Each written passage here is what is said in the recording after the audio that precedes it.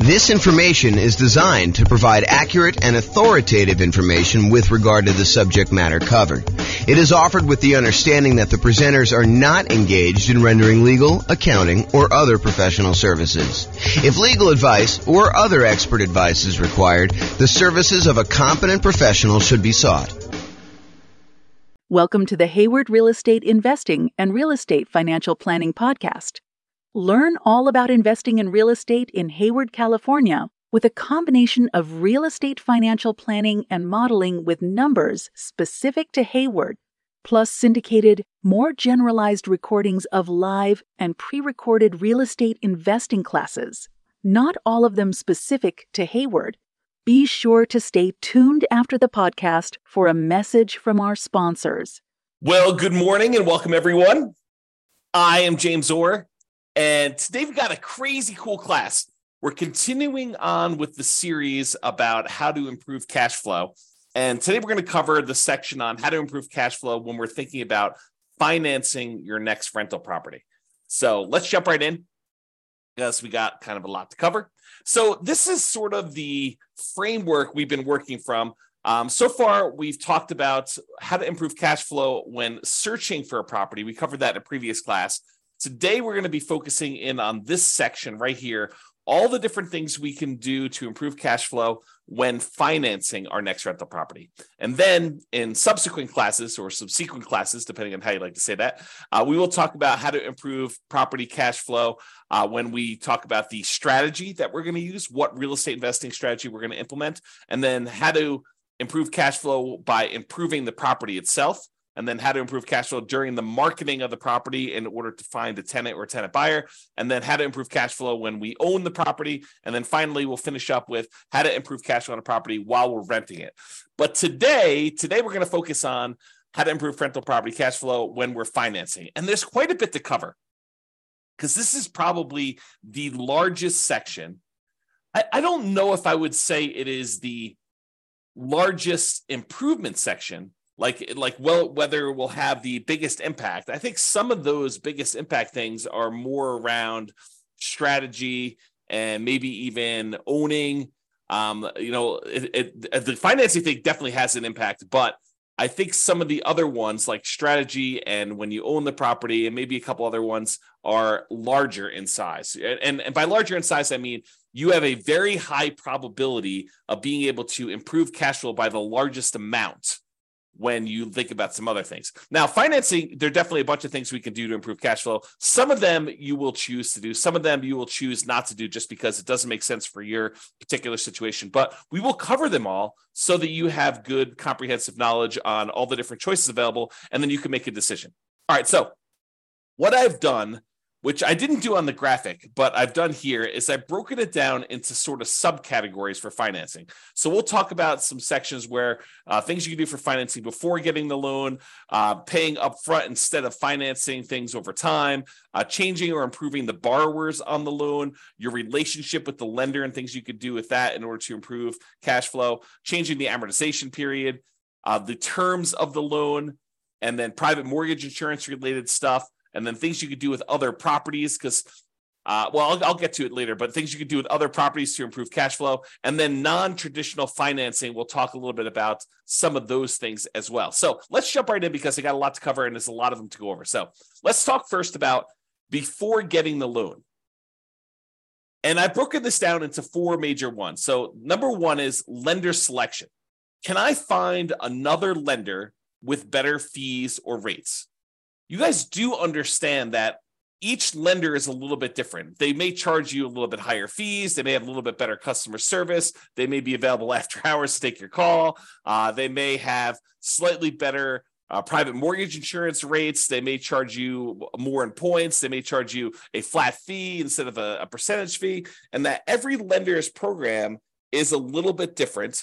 And that's one of the reasons why when we get to the class on how do you evaluate and compare lenders, why it's so difficult to compare these lenders, because not only do they charge different fees, but they sometimes call their fees different things.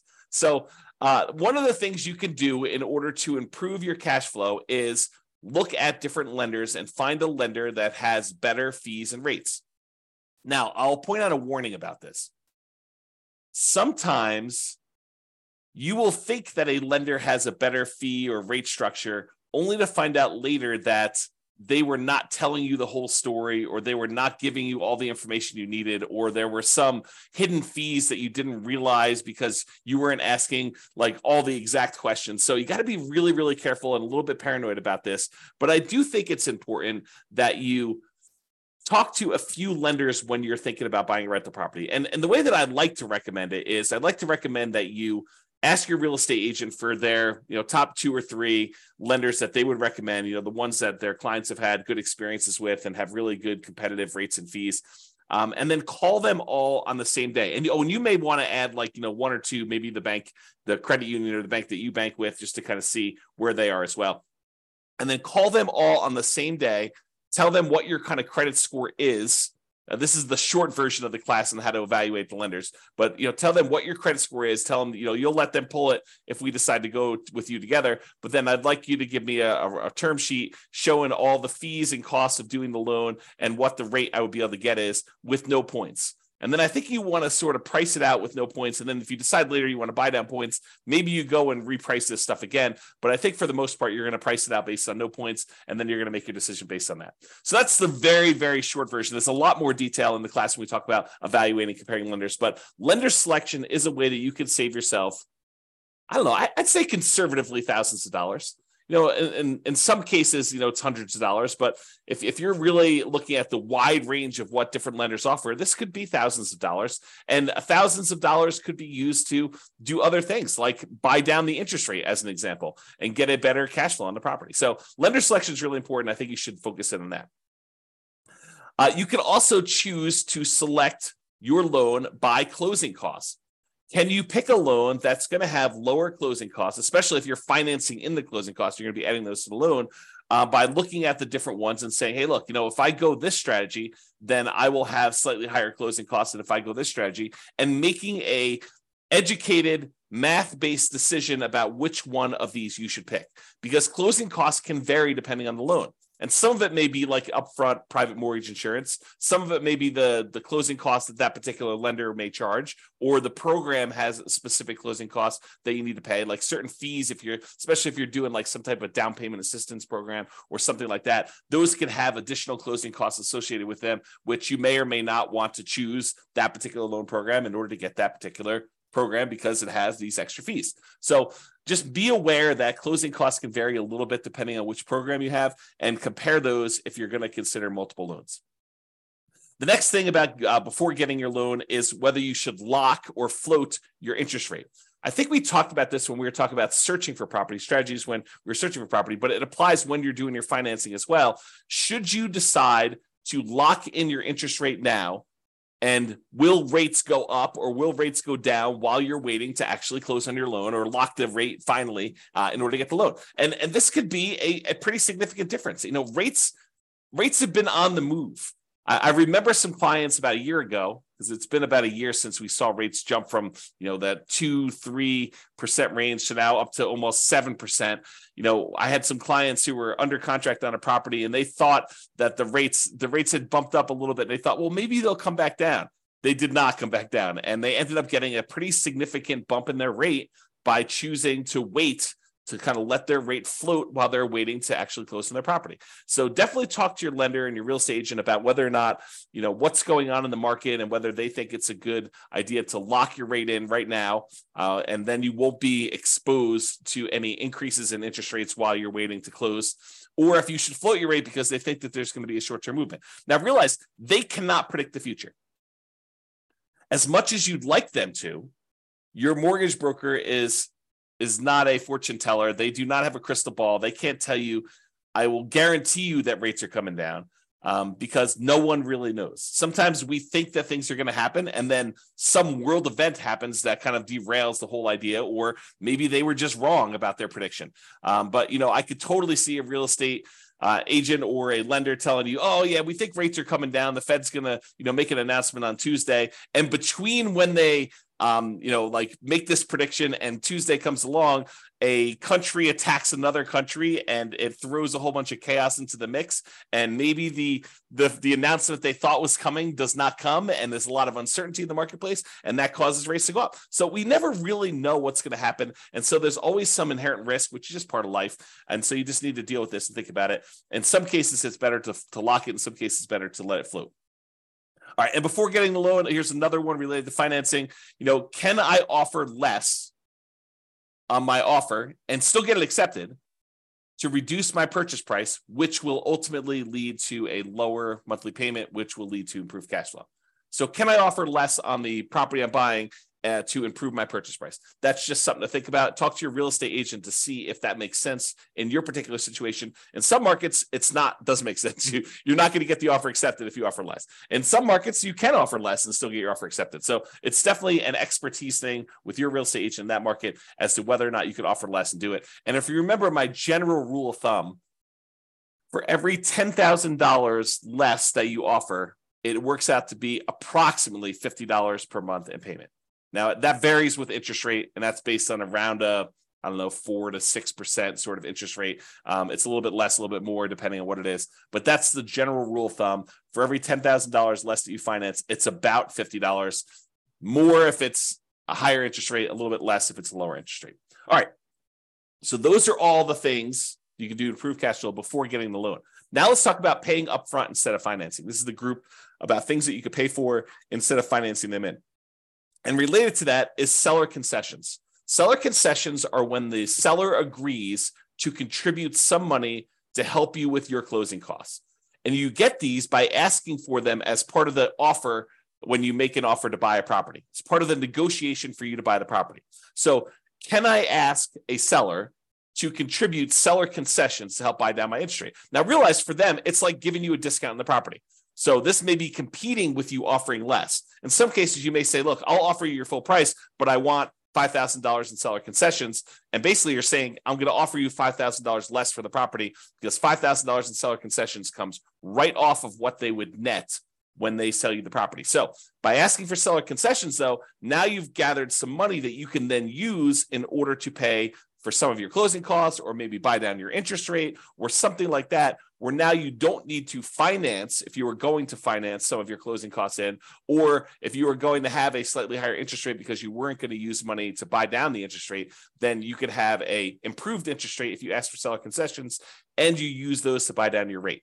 And we went over the example of this in the previous module on how to improve your cash flow while searching for properties. I give you an example of what the actual numbers were for a specific day on a specific price of property with a lender here that was local to me. And yours will vary a little bit, but realize that I gave you an example and I showed you how much it would cost to buy down your interest rate and how much that would improve the monthly payment on it.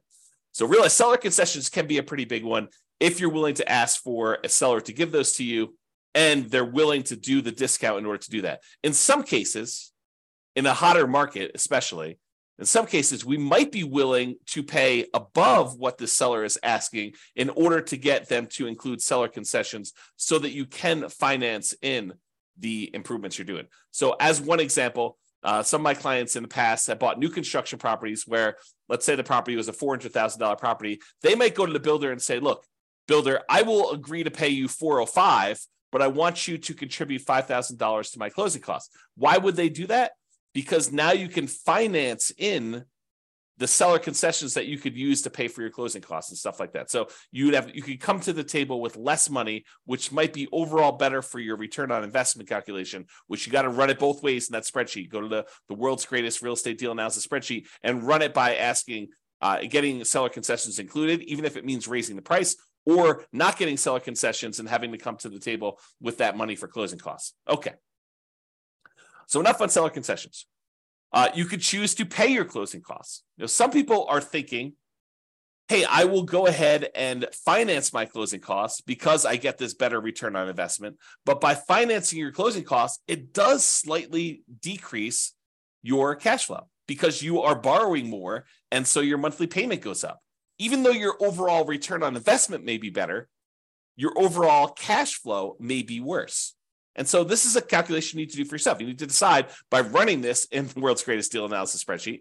You need to go figure out and say, look, if I decide to pay for my closing costs up front, maybe my overall return, when we look at the 4 different areas of return, appreciation, cash flow, debt pay down, and cash flow from depreciation, the tax benefits part. We're not talking about reserves here, but those do come into play. But really, we're looking at all those returns. We're saying, look, overall, if I have to bring less money to the table, my return on investment looks better.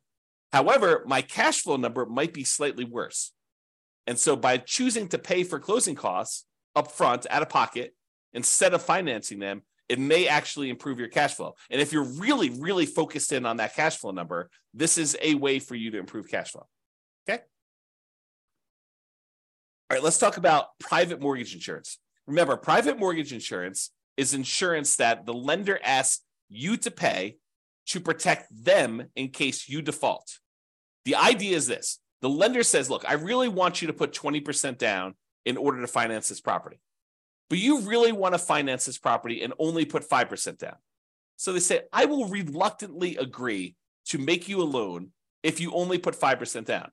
However, what I need you to do is I need you to hire this third-party insurance company, and I want you to pay them their premiums, their insurance premiums, such that if you default on the loan, they will make me whole. If I need to go sell this property and I have a loss because you didn't put 20% down and there's not this cushion of equity protecting me, if I need to foreclose on you for me to be able to sell it, get out of the property and make all my money back, including all the attorney's fees and probably selling at a slight discount and all those different things. So there's usually a 20% cushion of equity if you put 20% down. If you're only coming in, you're only putting 5% down, they want you to go pay a third-party insurance company that will protect them in case they need to sell the property because you defaulted, they foreclose, and they need to get their money back. And so you say, I will agree to that. I will pay this monthly fee or an upfront fee in order to have this insurance company protect you because I'm only putting 3.5% down or 5% down or 7% down or 19% down. Anything less than 20% is typically what you need for PMI, what they require for PMI, okay? So there's a couple options with PMI, though. In one case, you could choose to pay PMI monthly. Some of these private mortgage insurance companies will allow you to pay your private mortgage insurance monthly, and some of them go away after you've gotten back up to that 20% equity. Not all of them. For example, FHA never goes away. But some of them will go away. They'll say, okay, we can now remove PMI once you've gotten to the point where you've got 20% of equity, when you get to 80% loan to value. So you could pay monthly as one option. Or the insurance company says, hey, look, instead of paying monthly, what you could do is you could pay a one-time upfront lump sum payment instead of monthly.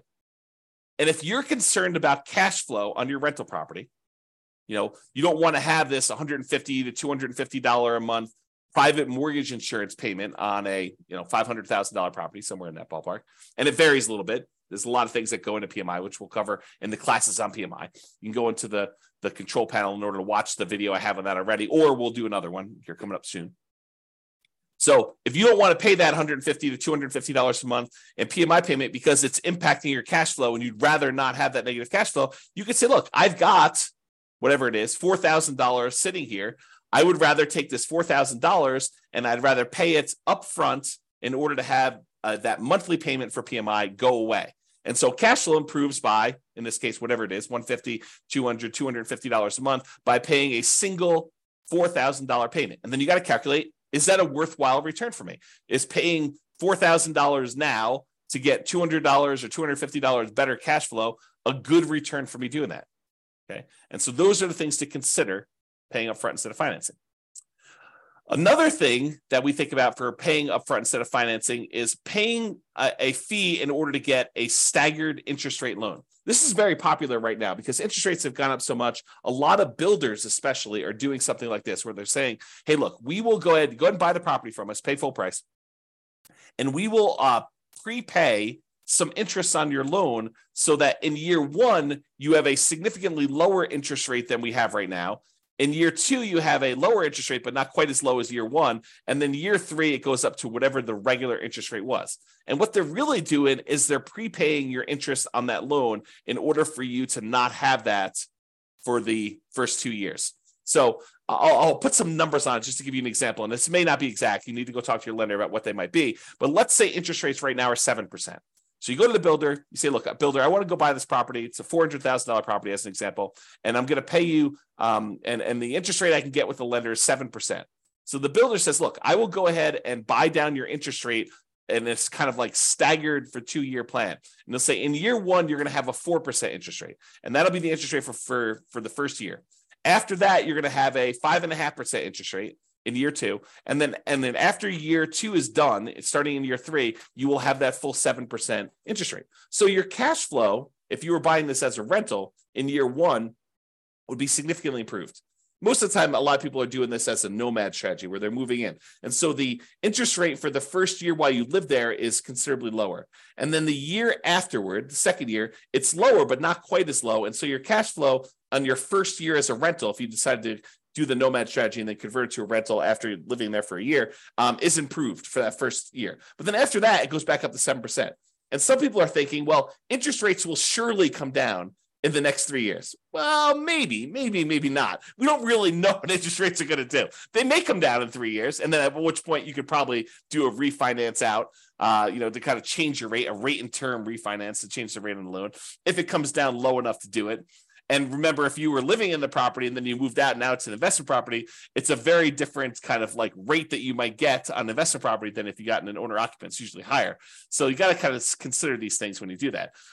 In general, I'm not saying they're bad. In general, though, I don't like the staggered rate idea.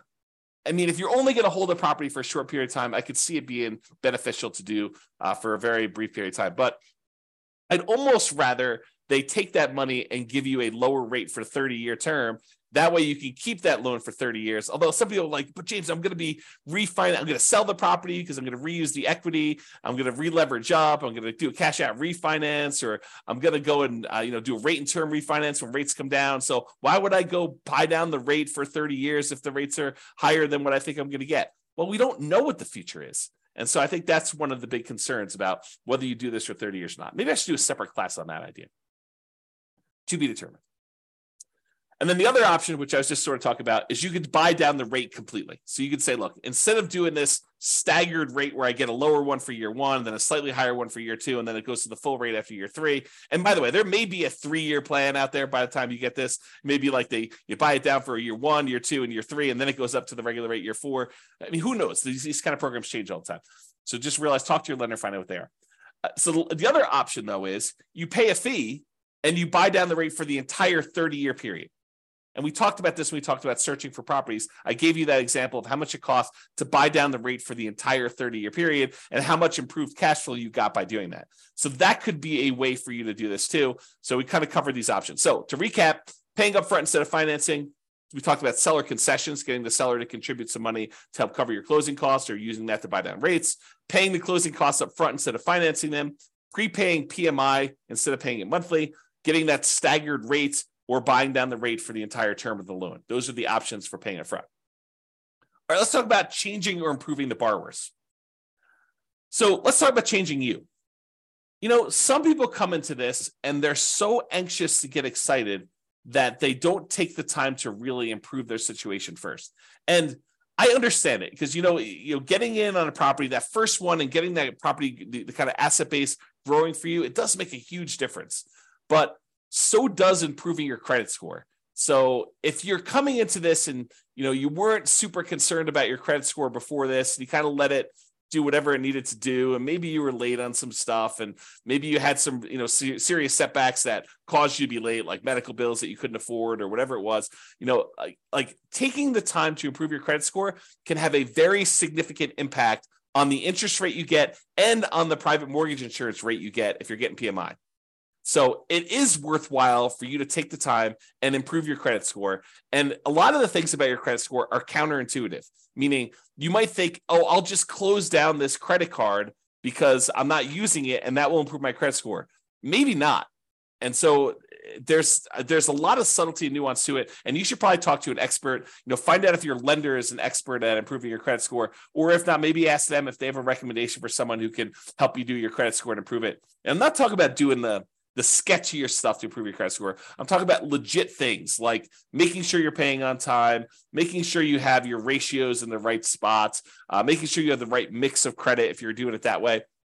the legit ways to improve your credit score, not like, not paying on anything and then negotiating paying off all your stuff. Like, I'm not talking about doing that, like the scorched earth version of that. That's not what I'm referring to.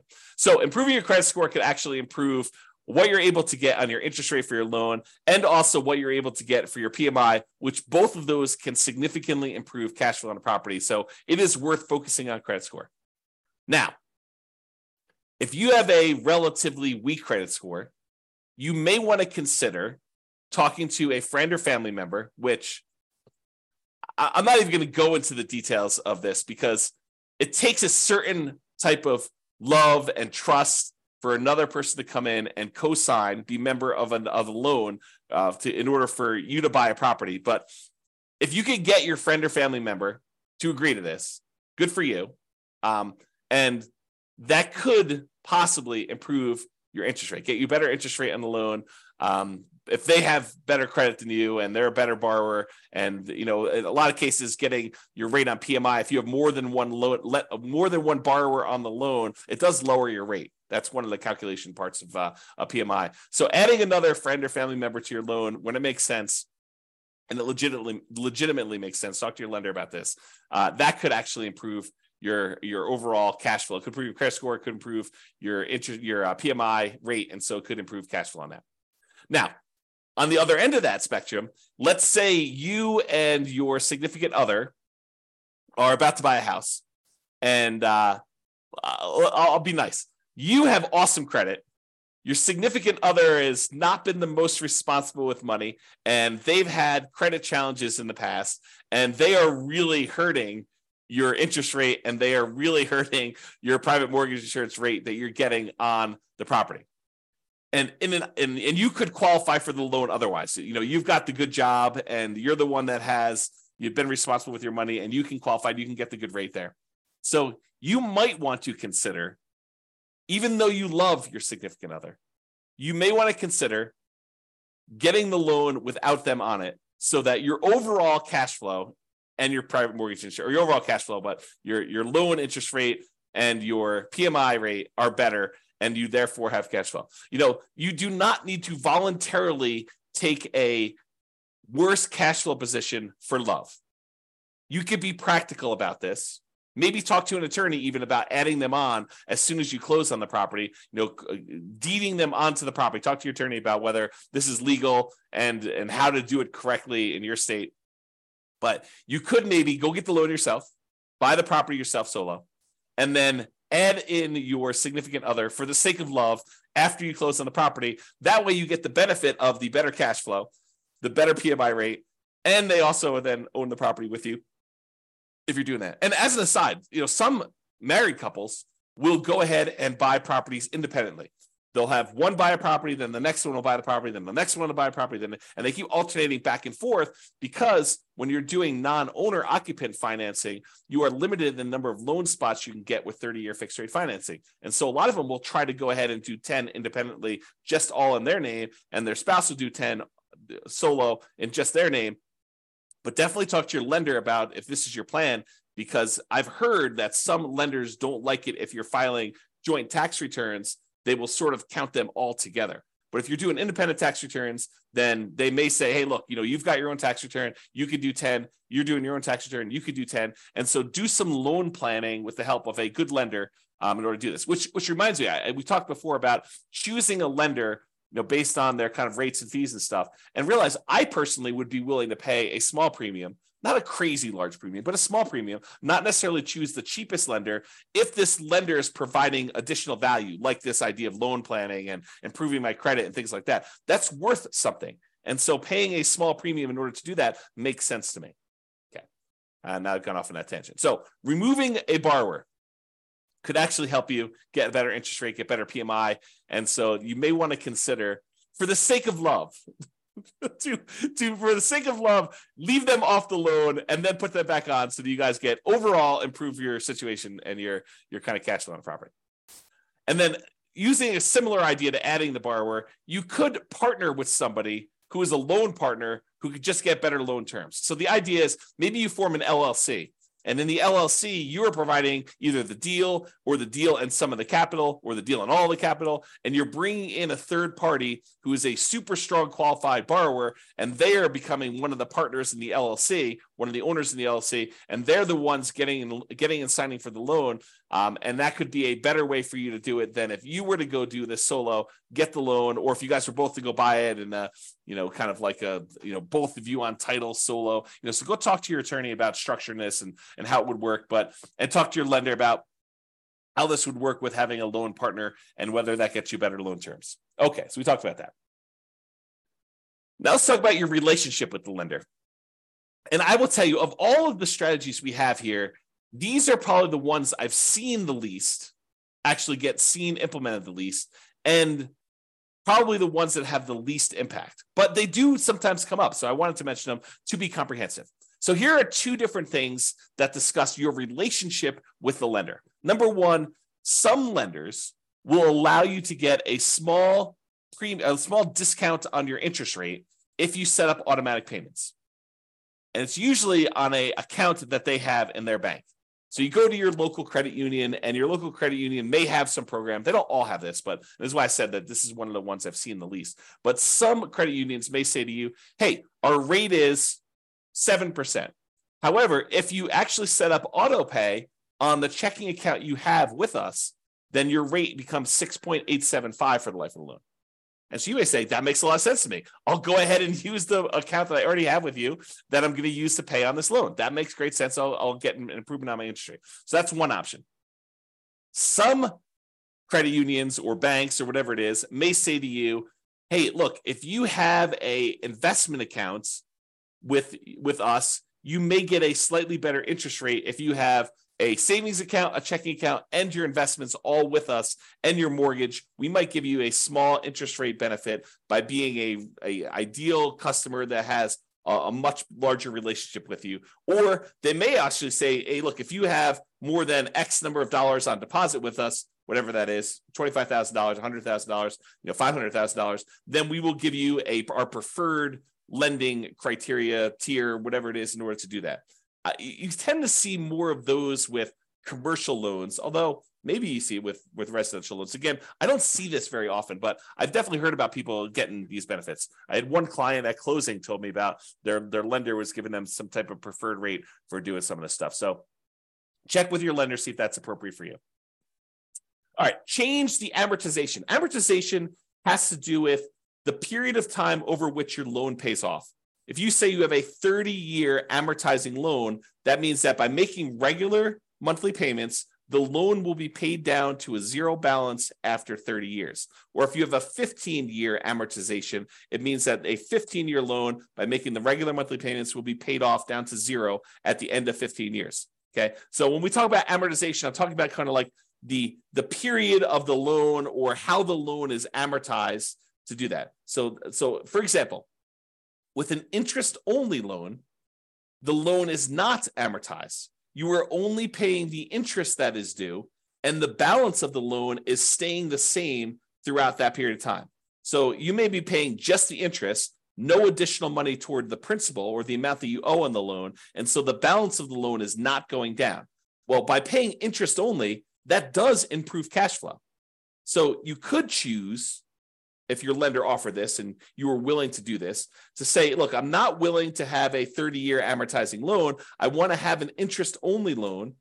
Then you'll always owe the same amount unless you pay extra and reduce your principal. But I want to pay the same amount and only pay the interest on the loan, which would improve cash flow. If you think about it, this is part of our deal alchemy class. But if you think about the 4 areas of return we sometimes talk about, the appreciation part of the return, the cash flow part of the return, the debt pay down part of the return, and the cash flow from depreciation or the tax benefits part of the return, plus the reserves.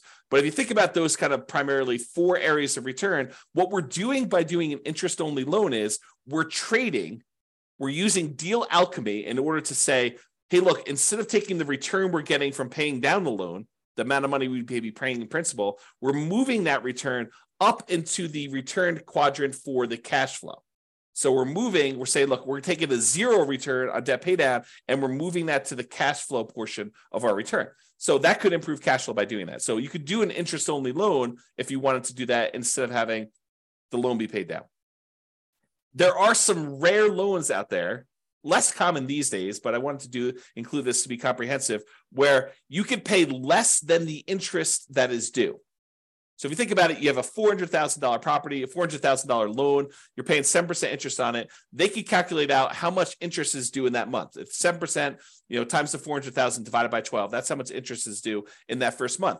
But if you decide to pay less than that amount, then the balance of the loan increases. It goes up. You no longer owe $400,000 after the first month. You might owe $400,200. And then the next month, your interest that is due is actually higher. And so if you have this negatively amortizing loan, the loan balance actually increases each time you make a monthly payment because you're not even paying the full amount of interest that is due, which improves cash flow, oddly enough, right? You're basically taking that debt pay down part of the return, and instead of making it zero with like an interest-only loan, you're making that negative. And then you're moving that return up into your cash flow part of your return because those things, they're kind of like opposite ends of kind of like a balance where if one goes down, the other one goes up, right? You think about it that way. So in this case, if you were willing to take a negative amortizing loan, which most of the time I don't recommend this because the amount you owe in the property is actually increasing each month. It's kind of a weird position to be in, but you could actually do this in order to improve cash flow. All right, rate from loan term. So I don't know if you realize this, but if you get an interest rate on a 30-year loan versus the interest rate on a 15-year loan, the interest rate on a 15-year loan tends to be lower than the interest rate in a 30-year loan. So if you go to a lender and you ask them for quotes for both a 15-year loan and a 30-year loan, the 15-year loan will have a lowest interest rate. It'll have a higher payments because you're paying off the same loan amount over a 15-year term. So the amount you're paying in principal goes up considerably. So the payment amount on a 15-year loan will be much higher, and the payment amount on a 30-year loan will often be much lower. However, the interest rate on a 15-year loan will be lower, and the interest rate on a 30-year loan will be higher. Okay, so you could go to a lender and say, I'm going to change my loan term in order to change the interest rate, which might impact your cash flow on a property and may be beneficial for you. It's not going to be beneficial from a pure cash flow perspective, probably change from a 30-year to a 15-year loan, but it might actually improve your overall return on investment numbers. Although you'd have to do the math on that. And I think most of the time it would not, but you can do the math and see. Okay. Loan term. So this is part of changing the amortization. Can I change the loan term? For example, instead of getting a 30-year loan, you could try to get ready for this? A 40-year loan. Because 30 years is not long enough. If we spread this thing out over 40 years, that's better, which they're offering them now. It's my understanding. There are some options for getting 40-year loans. They're rare still, might be hard to find, but I've heard of people getting these 40-year loans. I think my friend Jason sent me over an email talking about 40-year FHA loans, if I'm not mistaken. I was like, that's crazy.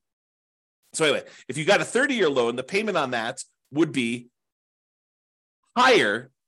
Hard for me to even say.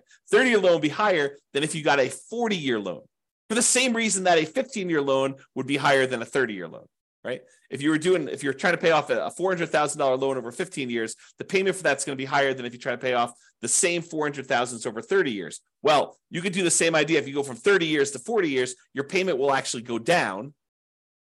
And so that would improve cash flow. Something to consider. All right. So we've talked about changing the amortization. Let's talk about loan terms. Loan terms are sort of like the things that go into the loan. So amount borrowed. Could you put more down, larger down payment, to reduce the amount that you're borrowing? Or could you buy a less expensive property, put the same percentage down, and reduce the amount you're borrowing? Because by reducing the amount you're borrowing, that would improve your cash flow. So change the loan terms. Either put more down or reduce the amount that you're borrowing by buying a less expensive property. You can also adjust this by adjusting the loan to value. Can I put more down to improve my interest rates by doing a lower loan to value? For example, if you put 20% down to buy an investment property, they will quote you a certain interest rate. Let's call it 7.5. However, if you put 25% down, if you put 5% more down, not 5% more of the 20%, but 5 points more.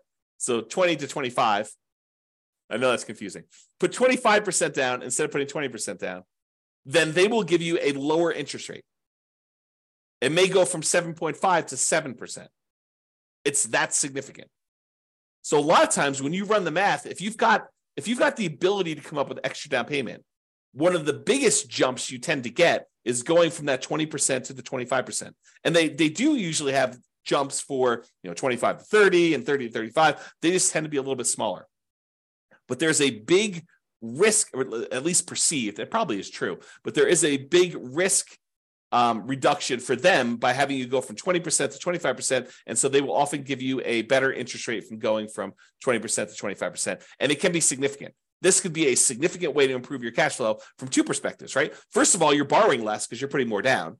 And secondly, by getting more down, you're getting an improved interest rate, which will further improve your cash flow. So you get like a double positive benefit by putting this more down in order to go from a certain loan to value to a higher one. And by the way, this applies to from putting 3.5% down the FHA loan to maybe putting more down, or putting 5% down on a conventional loan to putting 10% down. So this could also improve it that way. You got to call up your lender and find out what the difference is at that time for you and your specific credit score and your specific loan amount, and see what the numbers are. And they change all the time. So I can't give you like a fixed number. It's always this. You got to call your lender to find out, but it can improve it. Okay.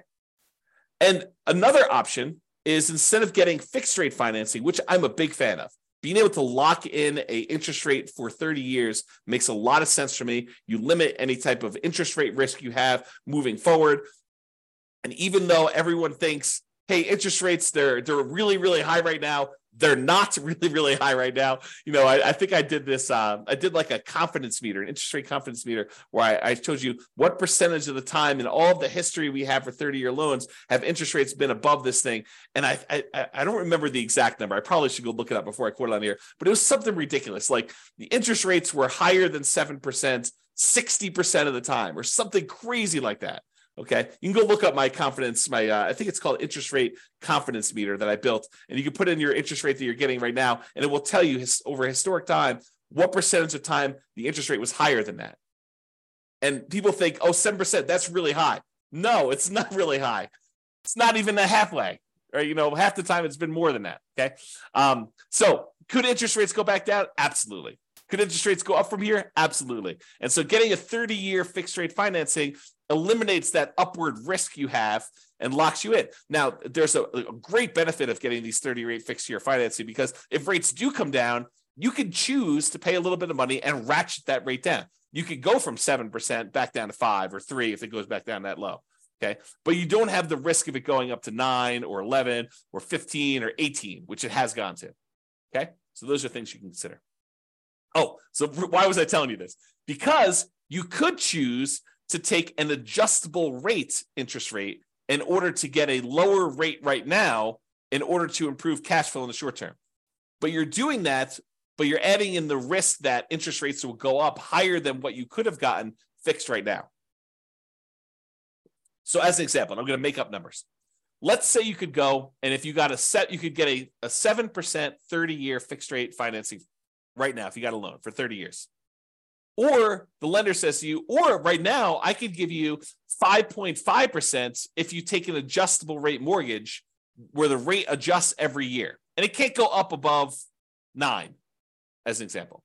And you're like, wow, the cash flow difference between 7% right now and 5.5 with an adjustable rate mortgage, 7% fixed rate for 30 years versus 5.5 where it adjusts every year, or maybe it's fixed for 5 years. They get you with this, right? They're like, hey, it's fixed for 5 years and then it adjusts every year after that. You're like, oh, that sounds great. But there's all different programs. They vary. Okay, but let's say, for the sake of this argument, let's say it adjusts every year. So they say, I'll give you 5.5 today, but it can adjust every year. You're like, that sounds really good. I'll get better cash flow, and rates are surely going to go down. They're just kind of like got this like bump right now because we're trying to get inflation under control. And as soon as inflation gets under control, we're going to drop rates way back down to 3. I'll refinance out. This will be a win all the way around. Maybe. And let's say next year, the rates are now at 9. And yours says, okay, it's going to bump up, and maybe they have a cap on how much it bump up each year. And so maybe the cap is a point each year. So it goes from 5.5 to 6.5. Like, I'm still winning. Year 2, it's still lower than what I could have gotten if I did fixed rate financing that year. And you got another year, and now rates are 11. Or maybe they're still at 9. And so your rate goes up from 6.5 to 7.5. they're like, whoa, this is higher than what I could have gotten 2 years earlier if I had just picked the fixed rate one. And so maybe it stays there for 5 or 6 years, and it kind of keeps bumping up that 1 point a year. 7.5 becomes 8.5 until eventually it becomes 9. And now you're 2 percentage points higher than you were. Sure, you got improved cash flow for that first year or 2 or 3, but then after that, it's actually been higher. And it could go back down. So you could get a benefit of it if it adjusting back down on you for doing that. Maybe that's part of your adjustable rate mortgage program. But realize that there's a risk to taking these adjustable rate mortgages. And you need to decide if you're comfortable with that risk or if you'd prefer to lock in some type of 30-year fixed rate financing, eliminate that risk from your portfolio. And we'll talk about this when we go into the risks of real estate investing and how to mitigate those. This is one of the ways to mitigate it. This particular risk is to get these 30-year fixed rate financing things. And then if rates drop down, you could benefit by paying a little bit of money and actually refinancing, do a rate and term refinance and lower your rate then. Okay, so we talked about loan terms, the amount borrowed, loan to value, and adjustable rate. So talk about private mortgage insurance. We covered what it was earlier, but you can choose to not pay private mortgage insurance. How do you do that? Well, what triggers private mortgage insurance? Putting less than 20% down. So you could choose to say, I'm not going to put less than 20% down. I'm not going to do a 3.5% down FHA loan or a 5% down conventional loan or a 15% down non-owner occupant investor loan. I'm going to choose to save up a little bit more, get to the point where I have at least 20% down, in many cases, maybe 25% down, and not have to pay PMI at all. So can I put more down to eliminate or even reduce? Because if you put more down, even if you don't get rid of the PMI, it does reduce the PMI, the private mortgage insurance premium that you pay. The premium on someone putting 3% down versus putting 5% down is different. It costs you more in private mortgage insurance if you only put 3% down than if you put 5% down. Why? Because there's more risk to the insurance company in case you default. It's as simple as it is, okay? Or if you aren't willing to put more down to get rid of this, you could choose a loan program that does not have monthly PMI. As an example, if you have VA eligibility, the ability to get a VA loan, you served in the military, there's some other eligibility requirements, but that's the primary one. If you served in the military, the VA loan does not have monthly PMI. They have a upfront like guarantee fee or VA funding fee that acts sort of like private mortgage insurance. Basically, they're collecting this funding fee that, and then the VA is actually guaranteeing the loans for the lender. So if the lender says, "Hey, look, they defaulted, they only put 0% down, and they defaulted on this," the VA then guarantees the lender and pays them for that. So that's why there's a VA upfront funding fee. It acts like a version of PMI. It's not called PMI, and it's not monthly, so it improves your cash flow, and you can finance it. But that's kind of sort of how the VA thing works. So you could choose a loan program that does not have monthly PMI and do it that way. All right, so that's the eliminate PMI option. We talked about this before. You could prepay PMI. You could choose to pay for PMI in one upfront lump sum payment instead of monthly, and that would improve your cash flow. You pay $4,000 instead of $200 a month. Cash flow improved at a cost of $4,000 upfront. And the other thing, which we also talked about, is improving your credit so that you can get better PMI rates and better interest rates. So it can improve your credit. Improving your credit can actually impact cash flow in 2 ways. All right. So that's all the stuff about private mortgage insurance. All right, let's talk about other properties. So if you think about this, a lot of times we're focused in on how do we improve cash flow, and we're like laser focused on how do we improve cash flow on this property that's about to buy, that's right in front of me right now.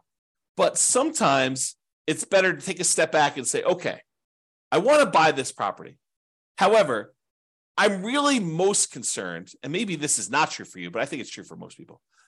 I'm really most concerned about my overall cash flow picture, not just cash flow on this one property, but if I can improve my cash flow overall, even if it means the cash flow on this property is slightly worse, but I can actually do it with like all of my properties combined, it is a net improvement, a significant net improvement, hopefully, then that's better. Because really, we don't care if we're making $100 a month or $200 a month on a particular property. We care what we're doing overall on all of our rental properties combined. That's really what's going to get us to financial independence. So if you think about that, we really should ask some questions about, well, what about other properties we own? So for an example, can I do a cash out refinance to either buy or refi another property? So imagine for a minute, you have a lot of equity in another property and you only have 5% down to buy this property. Or maybe you have, let's make it easier decision. You only have 15% down to buy this property, but you have way more than that extra 5% on another property sitting somewhere else. You could go and say, look, I'm really overall concerned about my cash flow. And while this one property that's got a lot of equity is cash flowing great, it might be better for me to go put a home equity line of credit or do a cash out refinance or do something on this other property that I've got a ton of equity in to get the extra 5% or maybe an extra 10% down payment. So I can get from where I was at 15% to all the way to 25% so that the cash flow on the property I'm about to buy is way improved. I would hurt my other property that I had a little bit by doing this money and borrowing against that one, but it would mean such a big difference on the other one that I'm about to buy that it is worth doing. Think about it that way. You went from having let's say you're doing a non-owner occupant loan, an investor loan. So you'd have 15% down, you'd otherwise have PMI on that one, and the interest rate in a 15% down loan tends to be pretty ugly. But if you go and you put an extra 10% down to get up to 25% down overall on that property, now you get rid of PMI and you get that great interest rate bump from going from 20% to 25%, going from 15% to 25% is even bigger. And so now you have an improved interest rate, you're borrowing less, and you're getting rid of PMI. The cash flow improvement by doing that may be so much better than the cost of doing the HELOC or whatever it is over here on this loan. And it may be worthwhile for you to do that. That's just sort of one example. There may be another example where you literally have a free and clear property, you don't have a mortgage on it at all, and it may be better, easier, mathematically better improved cash flow wise to do a cash out refinance on that one, take some or all of that money, and then use that to buy the next property in order to make that one better. Or maybe even to do a refi on that property. In some cases, you may choose to take money from another property that you have, maybe a free and clear one, and get down below 75% loan to value so that you could do a better rate and term refi on that one. And you're kind of moving equity around in order to improve your cash flow position. Just things to think about, okay? And I think I covered this next one with my first example, cash out refi for a larger down payment. So we talked about borrowing money from another property where you took money out of that in order to get from 15% down all the way up to 25% down. And so it may make sense from an overall perspective to do it that way. And then the other thing to be aware of is there are limitations once you get to a certain portfolio size on your ability to do cash out and rate and term refinances. For example, and this changes all the time, so go check with your lender about what the current rules are. But for example, my understanding is that right now, and I've not done this recently, so you don't want to check with your lender, make sure that even what I'm saying is appropriate for this instant in time. But right now, my understanding is that if you have 10 loans on 10 properties, you cannot do a rate and term refi on any of your investment properties. You need to have less than 10 in order to do that.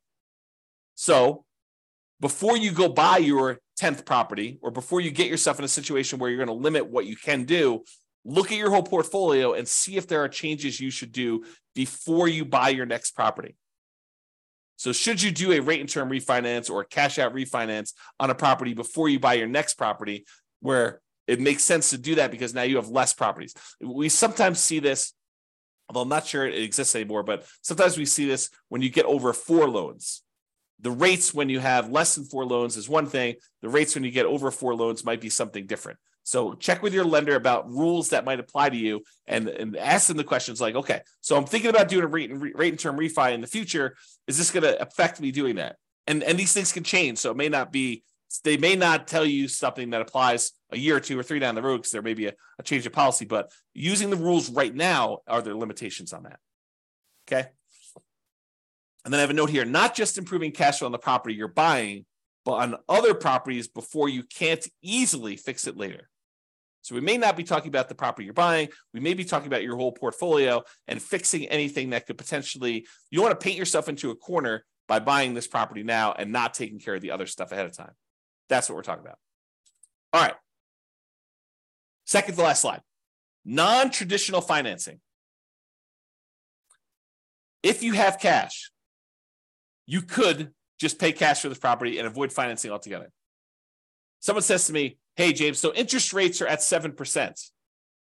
I don't want to pay the 7% because, the interest rates are really ugly and the cash flow gets really ugly. What can I do? And I tell them, you could avoid the interest rates altogether by paying cash. And they're like, oh, no, James, that would take forever. I only have, 5% saved up. I would need to save up for whatever it is. And that would take forever to do that. And, I don't want to do that. Then I'd be way far behind. Well, having done modeling on saving up until you have enough to buy free and clear properties and how long that takes to be financially independent, doing that strategy where you buy rental properties free and clear using the same savings rate you'd have if you were buying rentals much faster, doing the 5% down or 20% down or 25% down. So I can compare the time it takes you to be completely financially independent, saving 5% down, buying owner-occupied properties, moving in, living there for a year, converting those to a nomad when you save up another 5%, to 20% down, where you buy non-owner-occupied properties, to doing 25%, where you buy non-owner-occupied properties, to saving up and buying properties free and clear. The extra time it takes to buy the properties free and clear is nowhere near how much extra they think it is.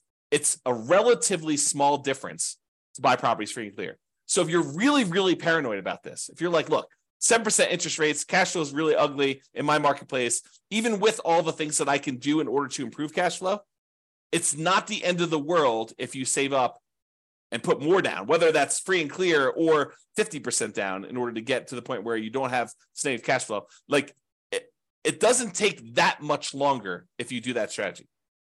It's more discipline, and you got to do some stuff with the money in the meantime. But think about it this. Well, I'm not going to go into this. There's a whole class coming on this idea of speed versus the speed of 5% down or 20% down, 25% down versus buying properties free and clear. And probably another class eventually on 50% down. I just haven't run the numbers on putting half down, which I just need to do, right? So it's not hard. I just need to take the time to do it. All right. So you could pay cash, which would significantly improve your cash flow, which is one of the reasons why it's not that much longer. Because when you buy a property all cash, it makes up a huge amount of ground to you having the amount coming in that you need in order to be financially independent. When you buy a property that you put a little bit down and you only have a small amount of cash flow, well, that doesn't contribute that much to you being financially independent. But when you buy a property free and clear and you have all of the cash flow, minus your kind of taxes and insurance and maintenance and vacancy, but you don't have a mortgage payment, which is usually a pretty large chunk of that, and your cash flow is very, very large, you don't need very many free and clear properties to get to the point where you're financially independent. Whereas if you buy ones that have small amounts down, 5%, 10%, 20%, 25% down, then the amount of cash flow you get on those is a lot smaller. You need a lot more, or you need a lot of time for them to build up to the point where they have cash flow going. So math is really interesting. All right, I've gone off on a tangent long enough on that one. So you could pay cash. And would it be better to do that as a consideration for you? You could choose to seek out private financing. Talk to grandma and grandpa at the Thanksgiving table and say, hey, you got any money in CDs? I'm doing this real estate investing thing. Interest rates right now are 7%. What are you earning on your CDs? Well, I'm getting 2%, 3%. Okay, well, how about you loan me money at 4%? I'll pay you 4% on your money there. So you could structure private financing to get better terms than you could by going to a bank. Or all the creative financing things like owner financing, where you negotiate with the seller to get like purely bespoke financing terms, where it doesn't matter what the market's doing. You and the seller come to terms over what interest rate they're going to charge you, whether that's 11% a premium or 3% a big discount or 0% in some cases, right? Depending on how you structure it. So you could do owner financing like that. You could do subject to or wrap financing. Subject to is where you buy a property and you leave the existing loan in place. You're buying the property subject to the existing financing. Or wrap financing, where they have an existing loan and they're wrapping that with a new loan and they're making payments to the underlying loan and you're making a payment to them and they're keeping the difference. Or the lease option family, acquiring properties on lease option, where you're agreeing to lease a property from somebody for a period of time, and you have the rights to buy that. You have an option to buy it in a year or 2 or 3 or 4 or 5 or 10 in the future. Or maybe it's a lease purchase where you have a lease in place and you have a purchase contract that goes out a year or 2 years or 3 years or 4 years or 5 years or whatever it is, like that whole family of things. So would a seller consider some type of creative financing could be a solution to improve cash flow while we're talking about financing? And would those be better terms than you can get now from a traditional lender? Things to consider. Or the last one, loan assumption. We have all these loans out there that got 3%, sometimes less than 3%, sometimes 4% interest rates. And now interest rates are up at 6s and 7s. And so the loans that they had before are attractive, and some loans are assumable. For example, FHA loans. The challenge I think we're running into here with these loan assumptions, we've got all these really attractive loans out there, but unless you can get a big enough discount where the amount you need to bring to the table is relatively small, you're assuming the loan at what their current balance is. And since property values went up so much, we have this huge amount of equity that a lot of these sellers at least perceive that they have. And so you need to either pay off that equity or structure it in such a way that you're getting a big enough discount where the equity is a reasonable amount to pay in order to acquire these properties. But these could be attractive ways to structure it if you can overcome some of the challenges we have associated with that. Okay, so that's it for all the traditional financing. So in conclusion, optimizing cash flow is about maximizing income and minimizing expenses. And I have a typo. Correct the typo. All right. It's about maximizing,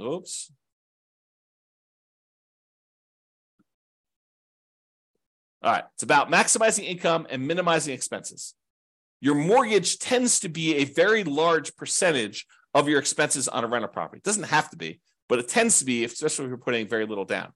And there are several things you can do that impact the size of that expense, how big your mortgage payment is.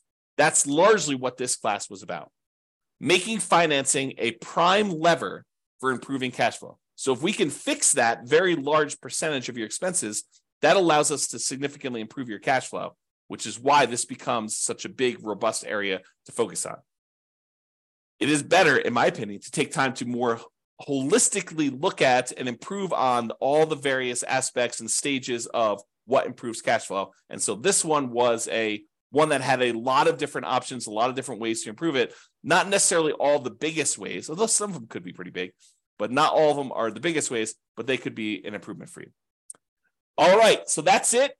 Hope you enjoyed the class. This has been James Orr. Bye-bye for now.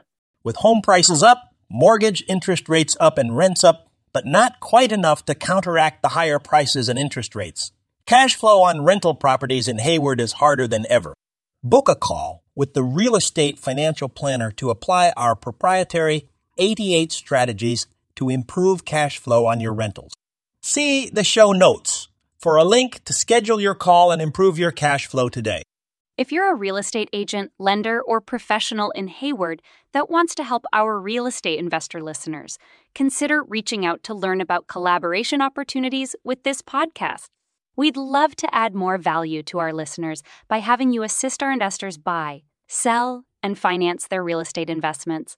See the show notes to schedule a call to discuss collaboration opportunities.